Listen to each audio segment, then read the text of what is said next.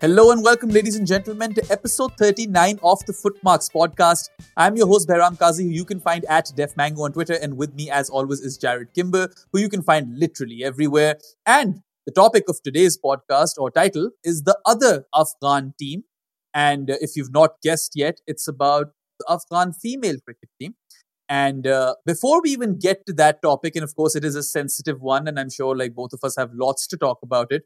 Me being closer to the country also will give you guys an interesting perspective.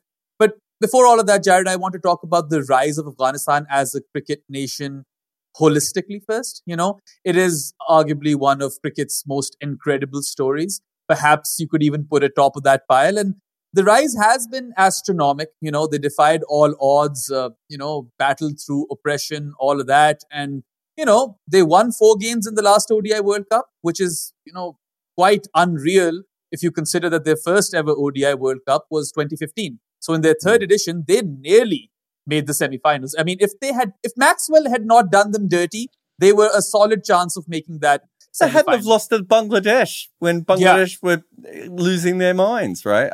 No, I think you're right. I think 2015, they were pretty poor. 2019, they didn't win a game. And then to come back to where they are, I think Afghanistan is the best story we've ever had in cricket.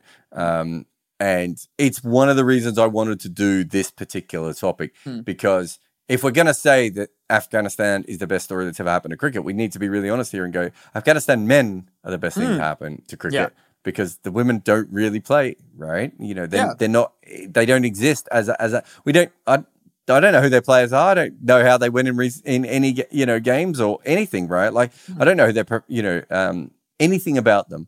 And that's on purpose, and it needs to be talked about more because it's always been an issue, but it's certainly not going away anywhere. Yeah, I mean, when we discuss about the growing heritage of Afghanistan cricket, you'd have to say that it's undoubtedly marred by the fact that in the midst of all of what the men have been able to achieve and continue to achieve, the Afghan women have been deprived of playing the sport. And it's a stain. But what's worse is that, it's partly because of their board. It's partly because of the intolerance in their nation and the people, the Taliban, who are ruling over there now. But this is a more complicated history than that, isn't it? No, definitely. I think, as you'll be aware, Pakistan has had its issues. Fawad Ahmed got refugee status in Australia, partly because he was coaching women's cricket, right? Yeah. Bangladesh is another country that, their women's team didn't develop as much as it should. And it's not just the Muslim countries either, because South African women's cricket was really looked down upon for a long period of time when they actually, as we now know, had lots of good players available to them. So there are many cricket cultures that just, not looked after their women's teams correctly and don't think of women's cricket as a sport. And then with Afghanistan, you have this country in chaos anyway, right? Like forget that side of things. It's already in chaos. Women weren't given great opportunities, before the Taliban or during the Taliban or after the Taliban, right? Like, I think we sometimes focus very much on the Taliban. Well, where was the team that they had when the Taliban wasn't in control, right? This isn't just I don't think it's as straightforward as people think. And so, it's a messy situation. And, the history of women's cricket in Afghanistan is largely being, I was going to say ignored, but I suppose actively ignored, right? Because I don't think the people involved knew how to fix it. Yeah. Right. And that's generally what happens in these sorts of situations. If you don't know how to fix it, it's almost better to just pretend it didn't happen. And if anything, weirdly enough, that the Taliban getting involved is the thing that makes it public again, whereas they didn't have a women's team beforehand. Yeah. Behram, really. We'll get into the bones of all of that, right? I just want to kind of build it up. Afghanistan is a different sort of cricketing nation because throughout the history of the sport, it's been played by, nations which are predominantly Commonwealth. It's been a Commonwealth sport. All of these top countries which play cricket have been former colonies of the British Empire. And Afghanistan is one of the few countries which has been devoid of that colonial past. Cricket has grown exponentially because, over the years, there's been a lot of refugees that have come into Pakistan, which is also why this is a closer sort of topic to my heart. And I can totally relate because, look, there is there are issues when it comes to freedom that women enjoy in Pakistan as well. But well, Shahid Afridi said something about he said that they belong in the kitchen or something like that. Yeah. Or they cook really well. That's what he said, and yeah, basically that's probably what he meant. But yeah, like it's similar in many ways, but also different in many ways. Because Pakistan's women, they literally had to fight their way through to make a team. It was a very self-funded sort of project. They were on exit control lists. It's crazy. A couple of rich families that were involved, right? You know, and it was tough in Pakistan, right? So if not for Shaiza Khan and her sister, it might not have been possible till the mid-2000s. And worth remembering, it's been tough everywhere, right? Women's cricket is like, even in England, it was tough. And you talk to, the early England players weren't allowed to tour unless they were single because married women couldn't leave their families. Getting grounds has been really, really tough throughout the history of women's cricket. There are many countries that haven't backed their women's teams, as we talked about before. The first Women's World Cup, the West Indies weren't a unified team. And I would say that's because West Indies cricket hadn't actually unified them rather than anything else at that point. It's been messy all the way through, well before you get to Afghanistan. Yeah. And I mean, sure, we've talked about how they don't have that colonial past, but then again, the rate at which cricket has grown as entertainment and a sport in general in the nation has been exponential. And as I touched upon earlier, a lot of that has to do with all of these refugee kids who picked it up in Pakistan and then went back to Afghanistan. But here's the interesting part, right? Many people might not know this, but they have been an associate member of the ICC since 2001, right? Yes. That's basically when the States came in, for people who are not good with their history. And, the women at least haven't been facilitated over there properly ever. Because you can talk about the ACB and how it faces a lot of pressure from the Taliban. But as you mentioned, it's not like the Taliban were always around. Especially these sort of initiatives might have been even easier if the Americans were over there and kind of, doing all of that good PR stuff, because this is literally the gold, holy grail with respect to that. But and also, just on the Americans for a moment, I didn't put this in the piece, but it is worth remembering that Americans, Germans, Indians, maybe even Italians have used the cricket team, the men's cricket team, for PR boosts and to prove that they're doing great things and everything. And Hillary Clinton went to Afghanistan and talked about the men's cricket team, right? They all knew that there wasn't a women's team. This isn't like, it wasn't a surprise to anyone. So all that money that was pumped into cricket from overseas governments who were doing it for, let's be honest, their own political reasons as much as anything else, right? They were more than happy to keep the status quo going as well. Yeah, and we'll get into the Taliban, obviously, because you cannot turn a blind eye to that. And it's quite grave. And I can even give you guys some perspective of what that mindset is kind of like. But let's talk about the ACB right now. Okay, you are associate member since 2001. Cricket is being used as that PR tool. And that's a good thing. I'm not saying that's a bad thing. If anything, you could go 3 steps higher if you involve the women in it. But it seems like they never truly cared for the women's team, and they were forced to care when Afghanistan, gained more popularity and the men's team was, making waves. But full member status had been on the horizon for a bit, okay? And pathway structure for women's cricket is an integral part of gaining that full member status. And the dream was realized in 2017. Afghanistan did become a full member team. And they had provisions in place that, the women's game will be grown. There will be development, but there were no real time frames around that, right? And in 2020, there was that group of 25 women who were identified and granted 1-year contracts by the ACB. And that is where the buck kind of stopped. And this is a point where there is no Taliban right now. Of course, there are all of those. There's always the group of it, but you mean not in government, don't you? Yeah. And of course, there will be social, religious, cultural challenges. I'm not saying that doesn't exist. But if they're in government, that's a different story altogether. But right now, we're talking 2020. They're not in government till a full year. So why was there not more done over there? And why did the ICC simply not care enough over here? Because it seems to be high on their agenda elsewhere. So that is a bit of a question mark on the ACB, because I feel like they kind of half-assed it or didn't ass it at all. Also, just like Cricket Island, I would say we're probably going to invest money in women's cricket anyway, right? If for no other reason than the Joyce sisters would not have allowed for all the money to go to the men, right? And let's remember, Irish women played a test match before the Irish men, and I'm pretty sure that the Irish women remind the men of that very regularly, right? So I think there was some money there, but the Cricket Ireland spent a lot of money on their Irish women's team up until recently, not been very good. They looked really, really young and green in that last World Cup. They've got a couple of really good players. They lost one of them to Australia, which was a real shame. But they've got a couple of good young players coming through that I do think are exciting. But it hasn't paid dividends. They're not suddenly like the 7th best women's team in the world or the 5th best women's team in the world or anything like that, right? And so from that perspective, they have been following what the ICC has said. We want a women's pathway and everything else, right? They're the only two teams that have come in under the system. When Bangladesh came in, the ICC wasn't even running women's cricket, right? Like that's how far back that was. And so one team comes in and is splitting their money with the women, right? Doing the right thing, but also trying to grow cricket in that country. And the other team isn't. It's not even fair to Ireland what is happening here, let alone the fact that the ICC come up with a rule and then doesn't enforce it at all, right? And, like, and what's the that's point 3 of that? years.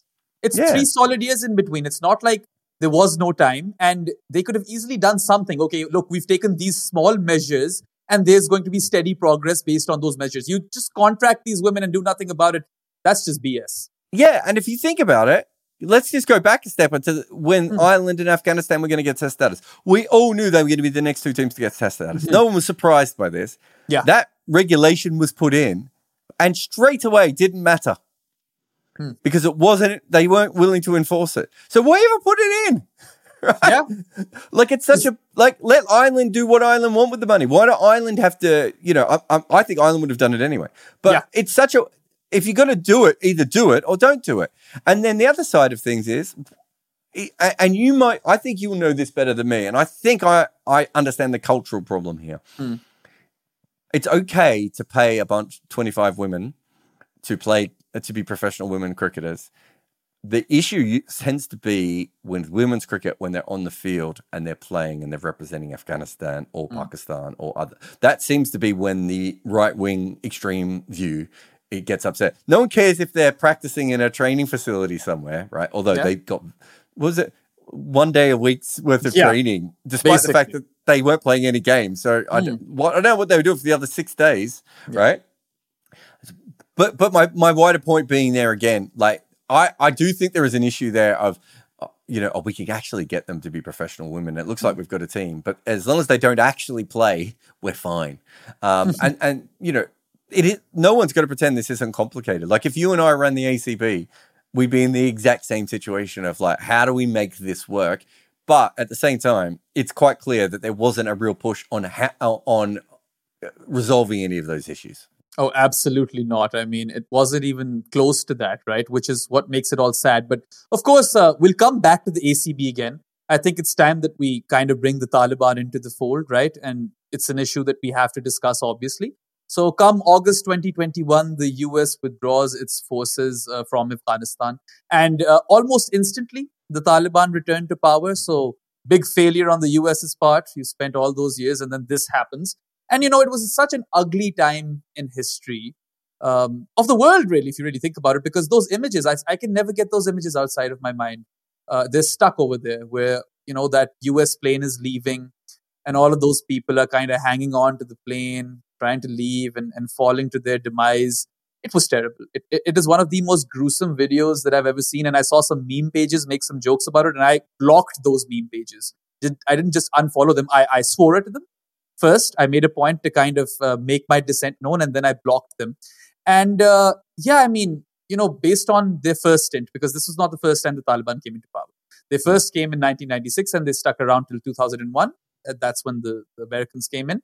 And even then, they had banned all forms of entertainment, right?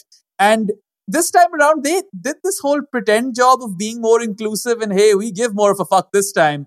Some women are good. They can do some things, but it did not turn out to be that way. Just because you have a spokesperson who can speak English in a British accent, that doesn't change anything, right? And that's literally what it was. And everyone was like, oh, maybe they're different this time. Look, there's a guy who can speak English. But anyway, they do this whole pretend job of being more inclusive, more tolerant and this and that. And particularly when it came to cricket, they had kind of eased up compared to before, because before it was like a complete black and white sort of situation that no sport, no entertainment whatsoever. Remember that cricket is a funny game. 100 years before we protected our heads, players looked after their groins. So don't be as stupid as old cricketers and protect your computer today. NordVPN is the protection I use when facing cyber shortfalls or when rights issues try to dismiss me. NordVPN will help you get through the straight bat of any geo-blocks so you can watch all the cricket you want. If you need your pitch changed, well, NordVPN can doctor any surface to a new location so that your IP address is set up for you to win. Want to buy an associate cricket shirt from a place that won't ship to your country? Select NordVPN. Want to watch a game on a free stream in another hemisphere? NordVPN. Or if you just want to watch a clip on social media that a cricket board won't allow you to, promote NordVPN to pinch it for you. So if you need a VPN, go Nord. Use nordvpn.com/Kimber to get a huge discount off your NordVPN plan plus 4 additional months for free. It's completely risk-free with Nord's 30-day money-back guarantee. The link is in the show notes. Protect your computer like a cricketer protects its nether region with NordVPN today. Well, cricket and Taliban is a fascinating subject just in general because the original thought was that the Taliban were quite pro-cricket because it was played in whites and it was seen as a traditional sport. That of all the sports, it was seen as something that Afghanistanis could play. Interesting. Again, though, I do think there were parts of the Taliban or the government, rather than the political party at that point, who did think that cricket was okay. But there were many other people who didn't. And as more Afghanistanis got into cricket, there was a definite blowback by the Taliban supporters against cricket. So it's never been as clear-cut. Like you hear people go, oh, the Taliban love cricket. And you hear other people go, oh, the Taliban hate cricket. It's not like that. It's almost like they don't know what to do with cricket. Like with football, they know, oh, we can't have people running around in shorts. So that's easy, right? And, there are other traditional Afghanistani sports as well. Also, you can wear the headgear in cricket. I know there's this English girl who does that. So what's the problem? Well, I mean, that's another point. That's what I mean. Yeah. It's a confusing sport to them because of those things compared to some other sports. Yeah. So it's a very fascinating, the relationship the Taliban have always had. Also, remember, yes, the Taliban are not a democratic party, but to rule Afghanistan, they still have to be quite popular, right? Like otherwise people will rise up, right? They can't just keep doing things that hate people. So people with respect in Afghanistan, to that, Jared, love that team, right? They love that men's team. What I feel is a part of that, and I might be completely wrong over here because I might be close to the region, but I'm not there, right? Yeah. When there is, foreign interference and there is collateral damage, there is a resentment that comes into the locals. A drone strike, for instance. You went to go get bread from the market, you come home and your family's done for, right?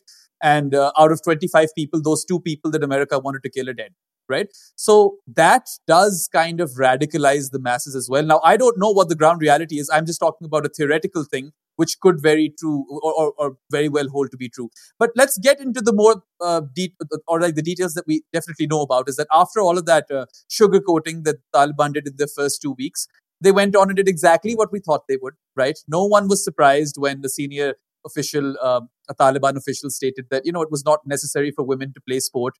And then over the next 2 years, the Taliban issued like over 50 edicts which directly targeted women and girls. They were banned from going to parks, gyms, even public bathing houses, schools, right? They were only allowed to go up to school up until grade 6, which is harrowing.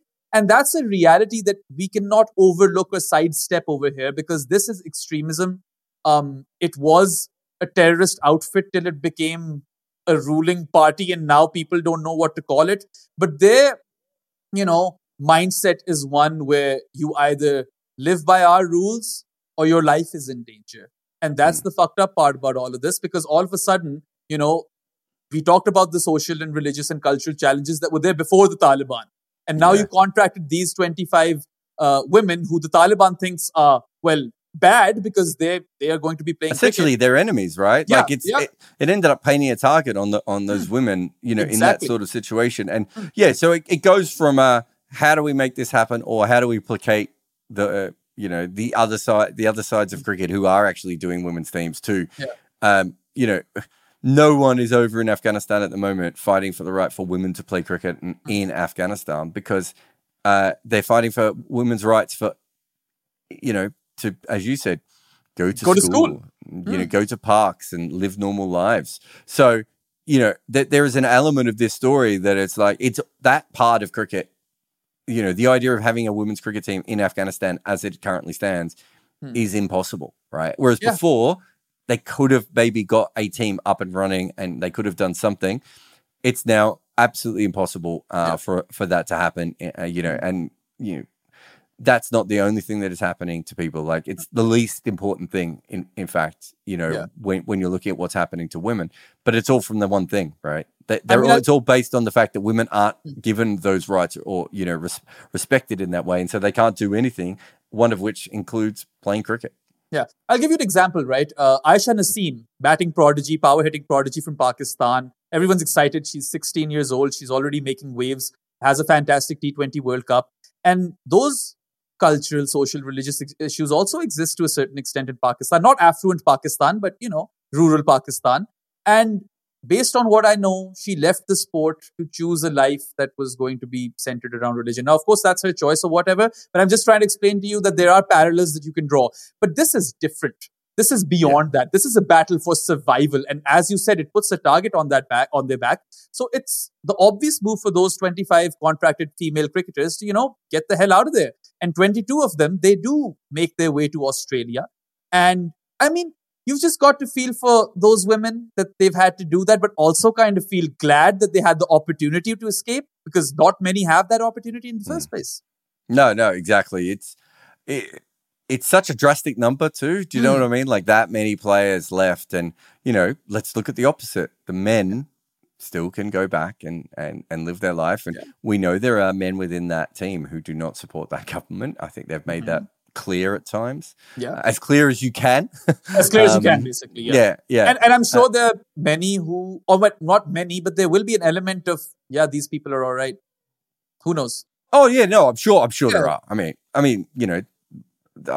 wouldn't doubt that for a minute. But we are talking about the men have just gone on playing cricket pretty much as normal, and the women had to flee the country. Like, they. Again, this is not a cricket issue. This is what happens in that society, and the women felt they had to leave, and they, luckily for them, managed to do so. And the ICC has been fighting all of these calls to sanction the ACB, and this has been going on prior to the Taliban coming into power. When they got full member status, it was an obvious conversation that came up, and those provisions haven't been fulfilled, so those calls have only gotten louder over time. And no bans have been put in place or anything, because the ICC has really stood by the ACB in this sort of climate in particular. And we can discuss both kind of sides to that story in a bit.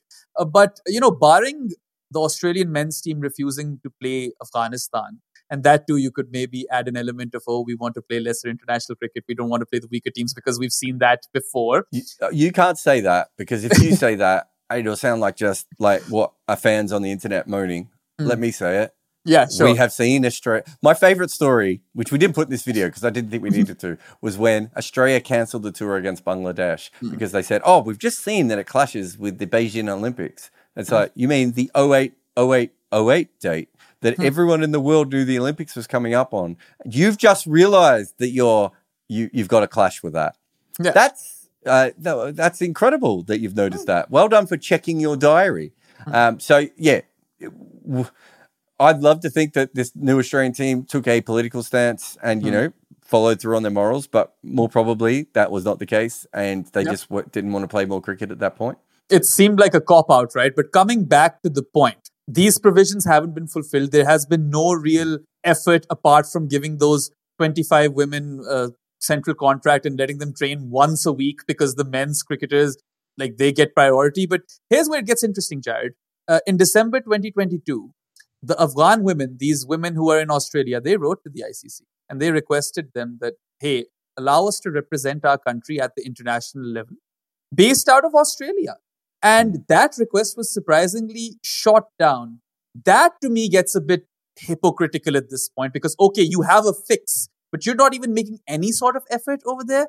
I don't know about that. Yeah, that goes back to what we were saying before. Why put the original clause in, right? Knowing that Afghanistan was always going to be an issue one way or another. Why put the clause in, not do anything with it? And then when you are given an opportunity to do the right thing, you go, no, this is for individual boards. No, it's not. You put the clause in. You said that this had to happen, that there had to be a pathway. Here are these women. This is their pathway. And the truth is, I think a lot of people will go, well, what, is the ICC going to run this team? Yeah. That's what should happen right now. Basically. The ICC should run this team because we've already seen in the Olympics a similar thing happen, right? Where the Afghan men were told that they couldn't compete unless Afghan women competed. And of course, they weren't going to allow for local Afghan women to compete. So they allowed for expat Afghan women to compete, right? When you have a whole team of expat women, right? Almost all of which in Australia ready to play cricket and available. And we have $14 million in funding, right? That is all going at the moment to the men's team in Afghanistan. Okay. Yeah, it's so actually, I say, why not just split that up and give it to the women's team and then use that money to run it? And if you don't want ICC people to run it, okay, ask if there's another board. I don't know. If only there was a cricket board in Australia that actually did seem to be quite progressive on women's cricket rights who could help out here. If only there was a women's cricket league in Australia where these women could play and train and get experience. What a shame that we can't work out how to make that happen with all this money that it still exists. Yeah. You mentioned 14. It's actually 16 million, right? 16, and that is part of their full member benefits. And that's the same amount that they're going to receive. Well, between 2024 and 2027, that is the amount they're slated to receive. Ireland receives the same amount. You've brought this up earlier that they are running both their men's and women's programs with that money.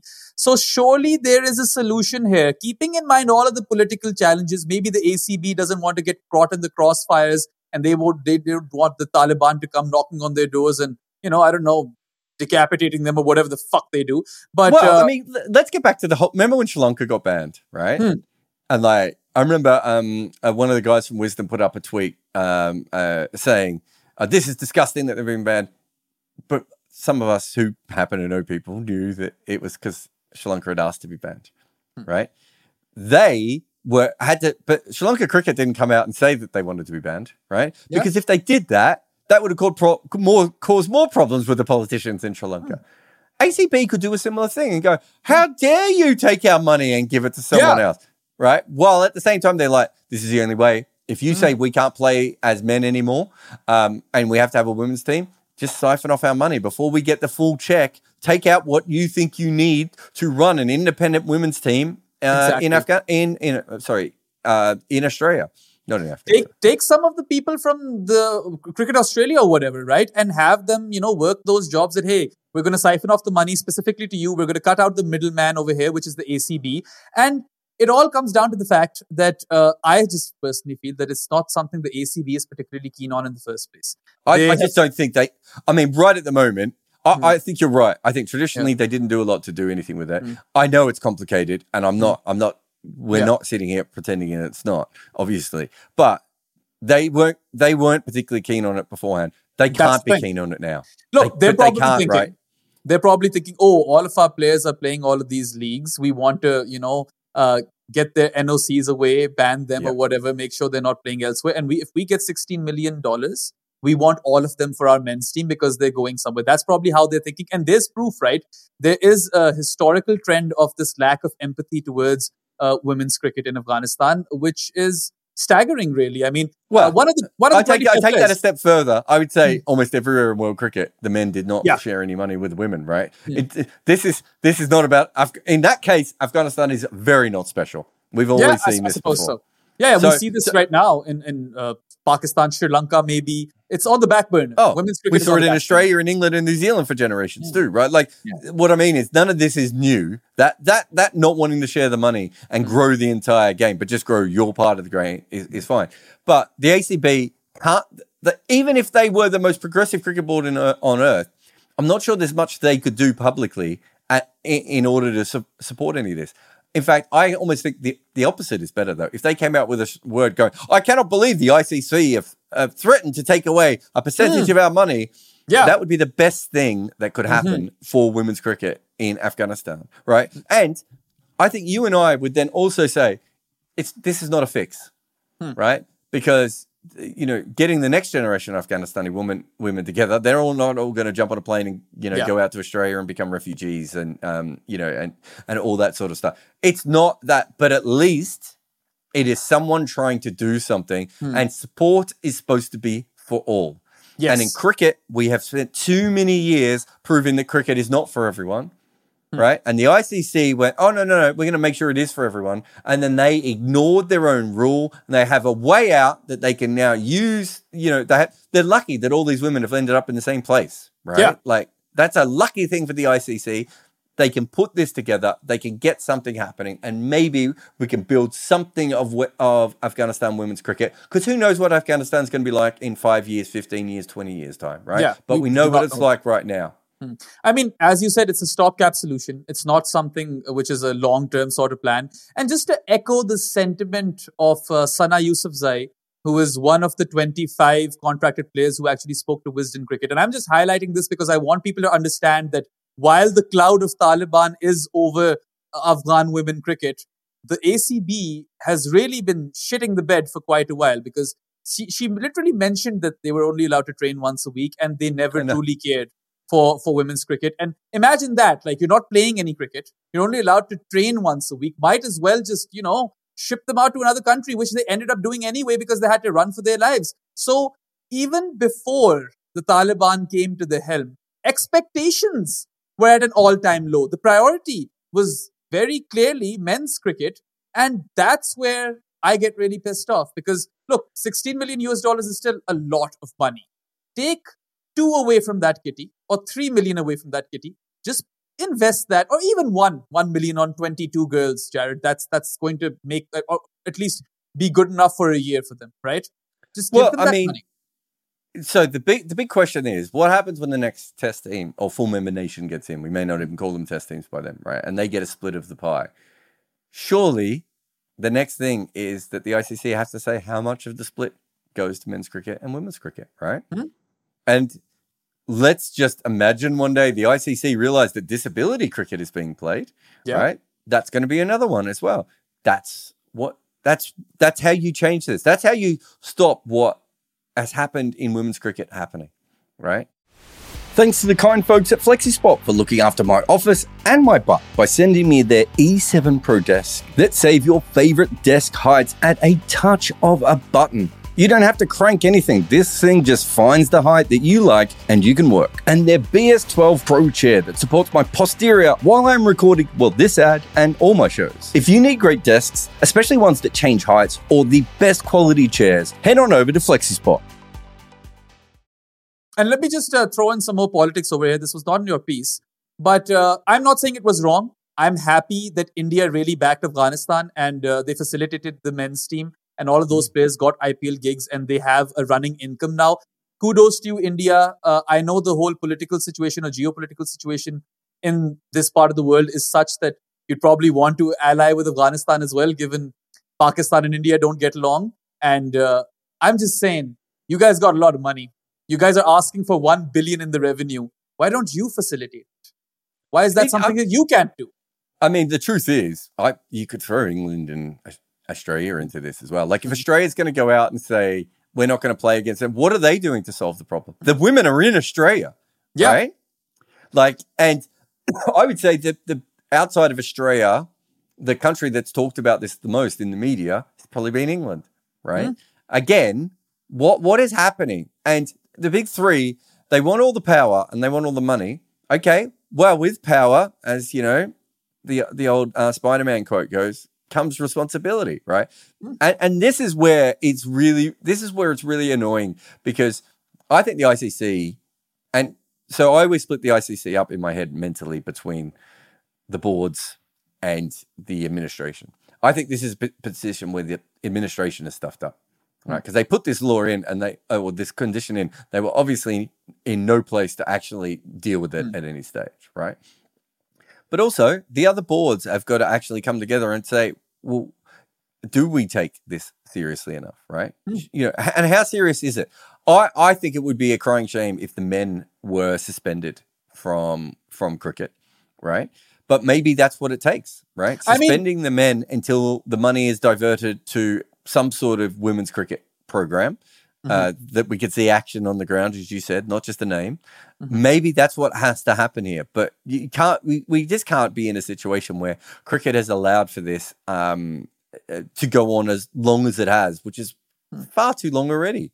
Yeah, that's the point I was trying to make, is that, you know, as these bigger or more well-endowed cricketing nations, just do it for the PR, if nothing else, right? Because it is a good story. You can even like kind of make Pakistan look shit in this India. I'm literally saying that. Do it, you know? And I just don't understand why, as you mentioned, some of that money cannot be siphoned off to some sort of organization in Australia, which kind of helps towards the betterment of these women. Okay, let's not make them into an Afghan team. Let's somehow get these women facilities and everything to play cricket. Maybe they can someday play the women's Big Bash League. Maybe you can, if one of them is a Rashid Khan but female, you could have them play the Women's Premier League.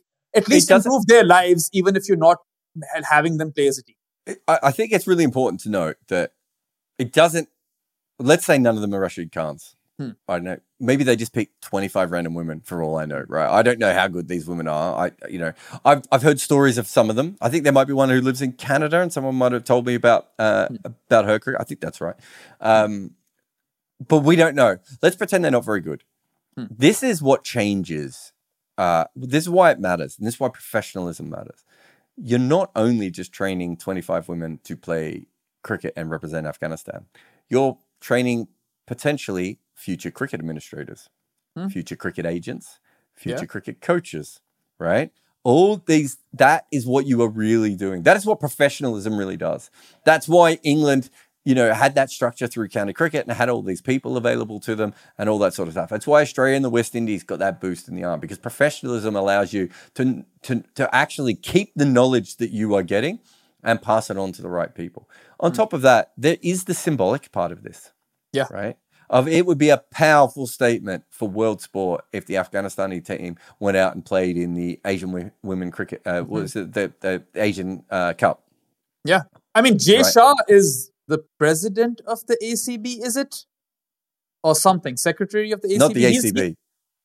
No, not the ACB, sorry. The Asian Cricket Council, the ACC. Yeah. ACC, yeah. I was going to say, Jay has a lot of jobs. I didn't know if he was involved in that. But again, that's probably where they're going to play, right? And maybe some qualifying events. And no one's expecting them to go to Australia and do 6 months of training and then suddenly, you know, knock off the Australians at the MCG. We know that's not the case.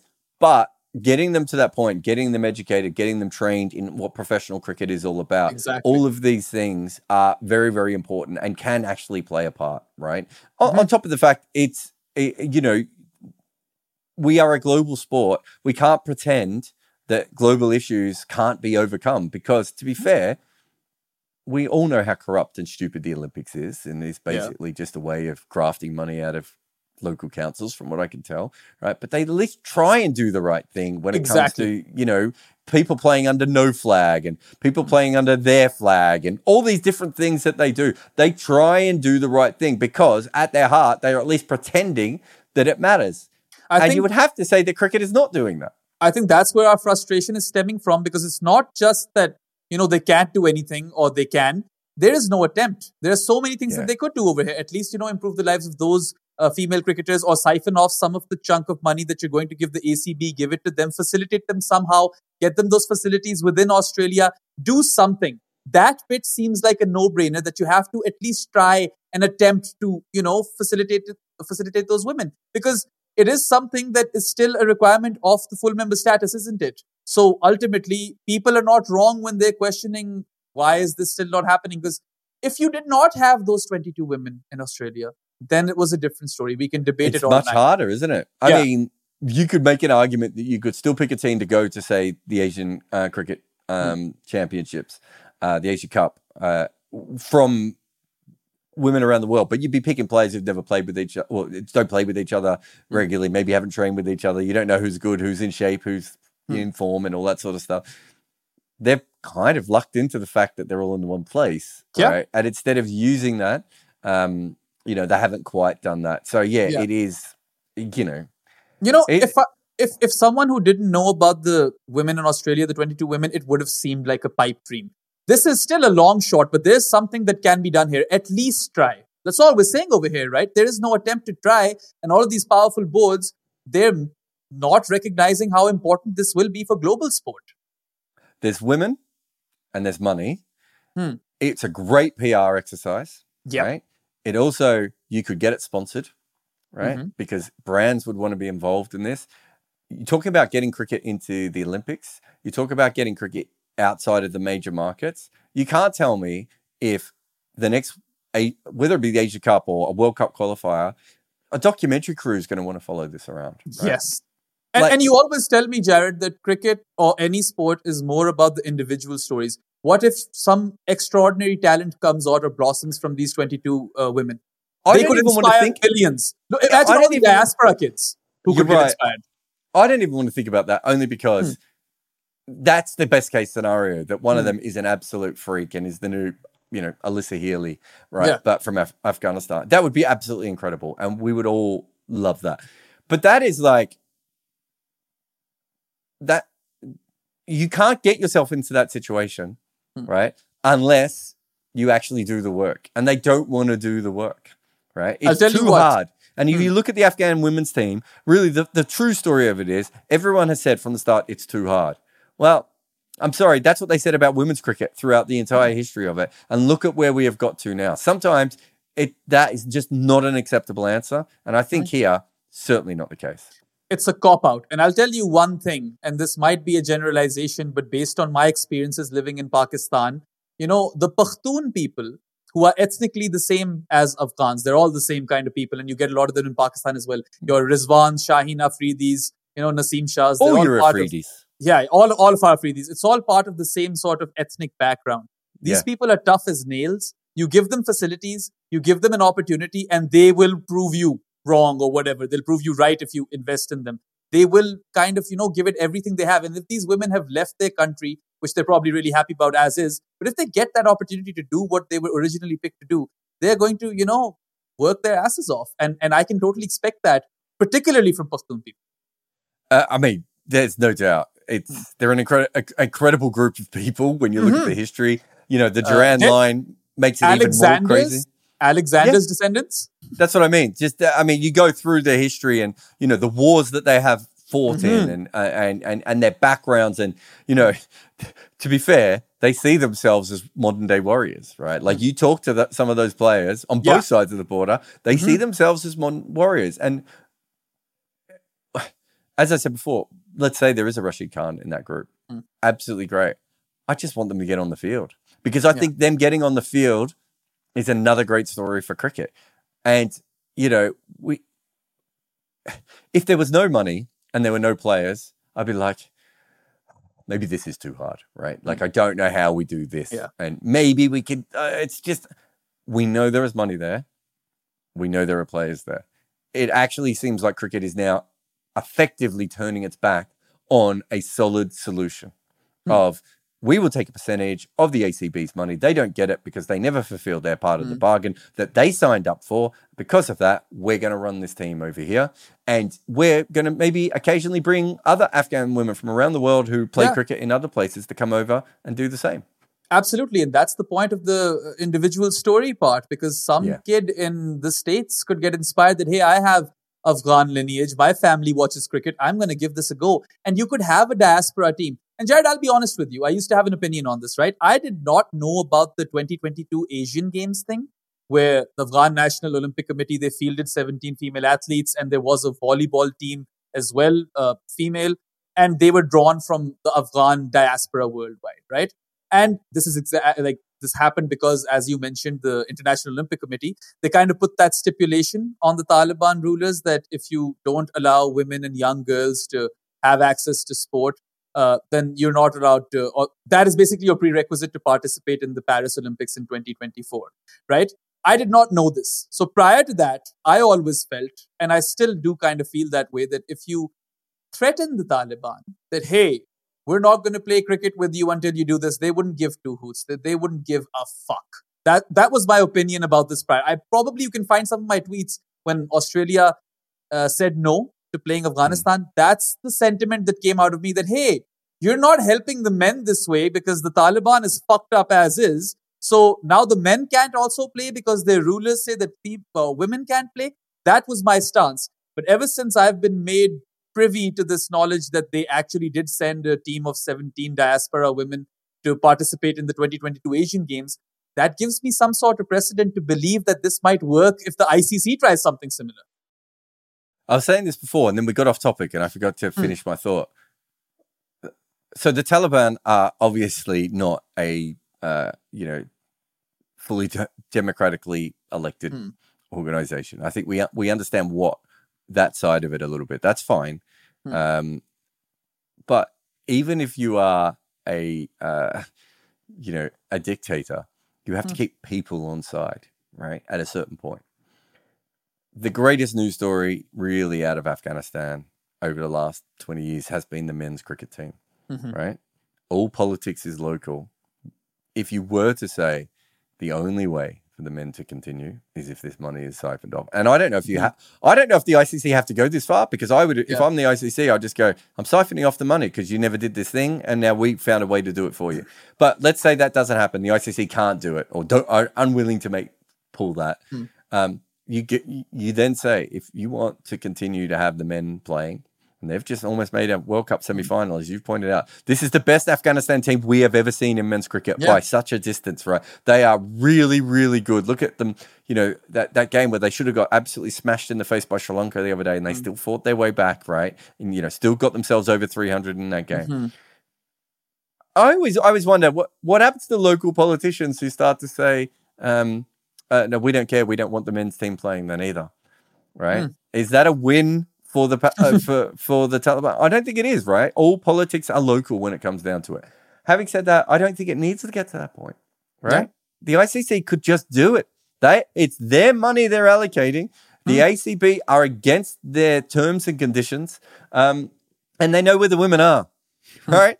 Like, at a certain point, you don't even need to go to that distance. You just need to do it. And look, I don't think it's going to happen, sadly, but I do think it's something that we should be talking about, and that we should keep the pressure on. Because if we don't talk about it, what is that? They're just going to be the only single-sex team in cricket. And I can tell you a completely different story, of course. What happened when we had another cricket team who did a similar thing like that? That's what ended up happening to the South Africans when they refused to play teams that weren't vast majority white, right? And get themselves into a situation where eventually, most of cricket wasn't white. So now you can't play anyone, and then the white teams don't play you. What if all the other teams start to, do what Australia did, right? And let's pretend that Australia did it completely for the right reasons, and we don't know 100% which way it goes on that. But let's say they do. What if Pakistan say the same thing, and India say the same thing, and England say the same thing, and Zimbabwe say the same thing? Afghanistan men suddenly can't play anyway. Like, that might be where this ends. Yeah. I mean, that's the thing, right? After researching on the topic at hand and all the perspective that I gained and the new knowledge that I gained, my original view that this is unfair to the men. If the Taliban is not letting the women play, you're saying that no one's going to play the men either. You're robbing them of, cricket opportunities. But then you have the Asian Games precedent. So I'm saying to the ICC, like you said, it might not need to go to that extreme. You can just siphon off some money to those female cricketers, or some sort of organization that then facilitates those female cricketers and, gives them those sort of facilities and resources to help grow their game, and maybe potentially field them in a game or some sort of cricket. Like, as you said, it could be an Asian Cup or whatever. But in an extreme case, could the ICC not say to the Taliban that, hey, if you don't let us siphon off one of the 16 million to this organization in Australia so that these women who don't live in your country anymore can go and play for Afghanistan, we won't let the men's play? I think they're going to say, yeah, sure, do it. I think everything we know of the ICC, they're just not going to say it. I think that's why, what it comes down to. It's such a big double standard. I can tell you why. There's a little nugget in the ICC's response about this when they've been asked about this before, where they say, we don't interfere in individual boards handling. Or do you? Yeah, of right? course you don't. Well, and the reason they say that is because they don't want to be in a situation where if they do this and then India, England or Australia or Pakistan or South Africa or Sri Lanka go, wait a minute, wait, well, you can just do that and not give money anymore? the reins will be tightened even more on the ICC. And I think that is actually, sadly, another part of this. But ultimately, I don't think you could make a moral argument on the side of what the ICC is doing. Yeah. But also, and now the ICC are in, are actually against their own rules, right? So, as I said at the start, you made this rule. No one forced you to. No one was sitting there going, I don't remember the global media outcry going, the next nations are really going to have to look after women's cricket. I don't remember that. They'd made a decision that they thought was morally correct at the time, and they've never stood up to their own decision, right? And there are lots of villains in this story, right? But this is, you and I are talking about cricket, because that is the part that we are experts on, right? When it comes down to it, the people who run cricket, put it in inverted commas, but the people who run cricket made a decision that they won't even stand up for themselves. And that's why we're in this mess. Yeah. And that's why, I mean, you said the ICC said that we don't want to interfere with other boards, but we're fine with other boards interfering with other boards. I don't know about that then, right? No, that's it's all hypocrisy. But you could go through the history of the ICC. You know, it's a bit like my favorite one, and this has nothing to do with the Afghan women, but it shows you just how silly the ICC can be at times. If I'm a Pakistani cricketer, right, and I want to play in the South African League, right, and I get a contract to go to the South African League, I need a no objection certificate from the Pakistan board, and then I go into an official South African team, right, and now the South African owner doesn't want to pay me. Right? Okay. Well, can I go back to my Pakistan board who had to give me clearance to go? No, we don't get involved with something. Okay. But this is official, so I can go to the ICC. Oh, no, we can't get involved. That's a South African issue, right? They're terrified of taking too much power and having the big boards completely ruin them forever, the ICC. But that means that they can't do anything. Yeah. Right? They can't get cricketers paid. Right? In leagues that they essentially are sanctioning. Right? Yeah. So why would we think that they would suddenly do the right thing here? And, we don't. We are just as frustrated as everyone else that there is what looks like a fairly simple solution in the short term that can be done here and is not being done. Yeah, because the ICC loves to take all the ownership, but not really at the same time. That's the thing over here, right? And that is why I don't like the way cricket is run by individual boards and all of that stuff, because now no one's caring about this. And there's a clause in the ICC that states something and it has never been met. And we're not even saying meet it completely. Everyone understands the complexity that comes with Afghanistan as a cricketing nation and how it's peculiar and how the Taliban being in power is, a big threat to all of this. But we've literally given you a solution, right? That's what I want people to ponder on. You're quick to make an argument on either side that, they don't let women play, we're never going to play them. Or, you can't punish the men's team because of this. Look at all of these details that we've presented in front of you and think about it. And which is why this makes this episode of Footmarks so important. And I'm sorry if I was too impassioned in this, because this is something that hits me close to home. These are social, cultural, religious issues that I've had to not directly deal with, but that bother me when I see them in some sort of, I'm not getting the word right now, but if I see some of it, some semblance of it in my country, it pisses the crap out of me. So that's why it's got me all riled up. But anyway, I suppose we should end this now. Yeah. All right. I mean, I just go back to one thing I said before. Cricket's either a sport for everyone or it's not. Yeah. Right. And we have made too many decisions in the history of cricket that suggest it's not. The ICC wrote this into the full member conditions, suggesting that we're trying to fix it. Yeah. We need to make a decision as a sport what we actually want to stand for. Too often we've been on the wrong side of issues. We have a chance to be on the right side. And there's a way.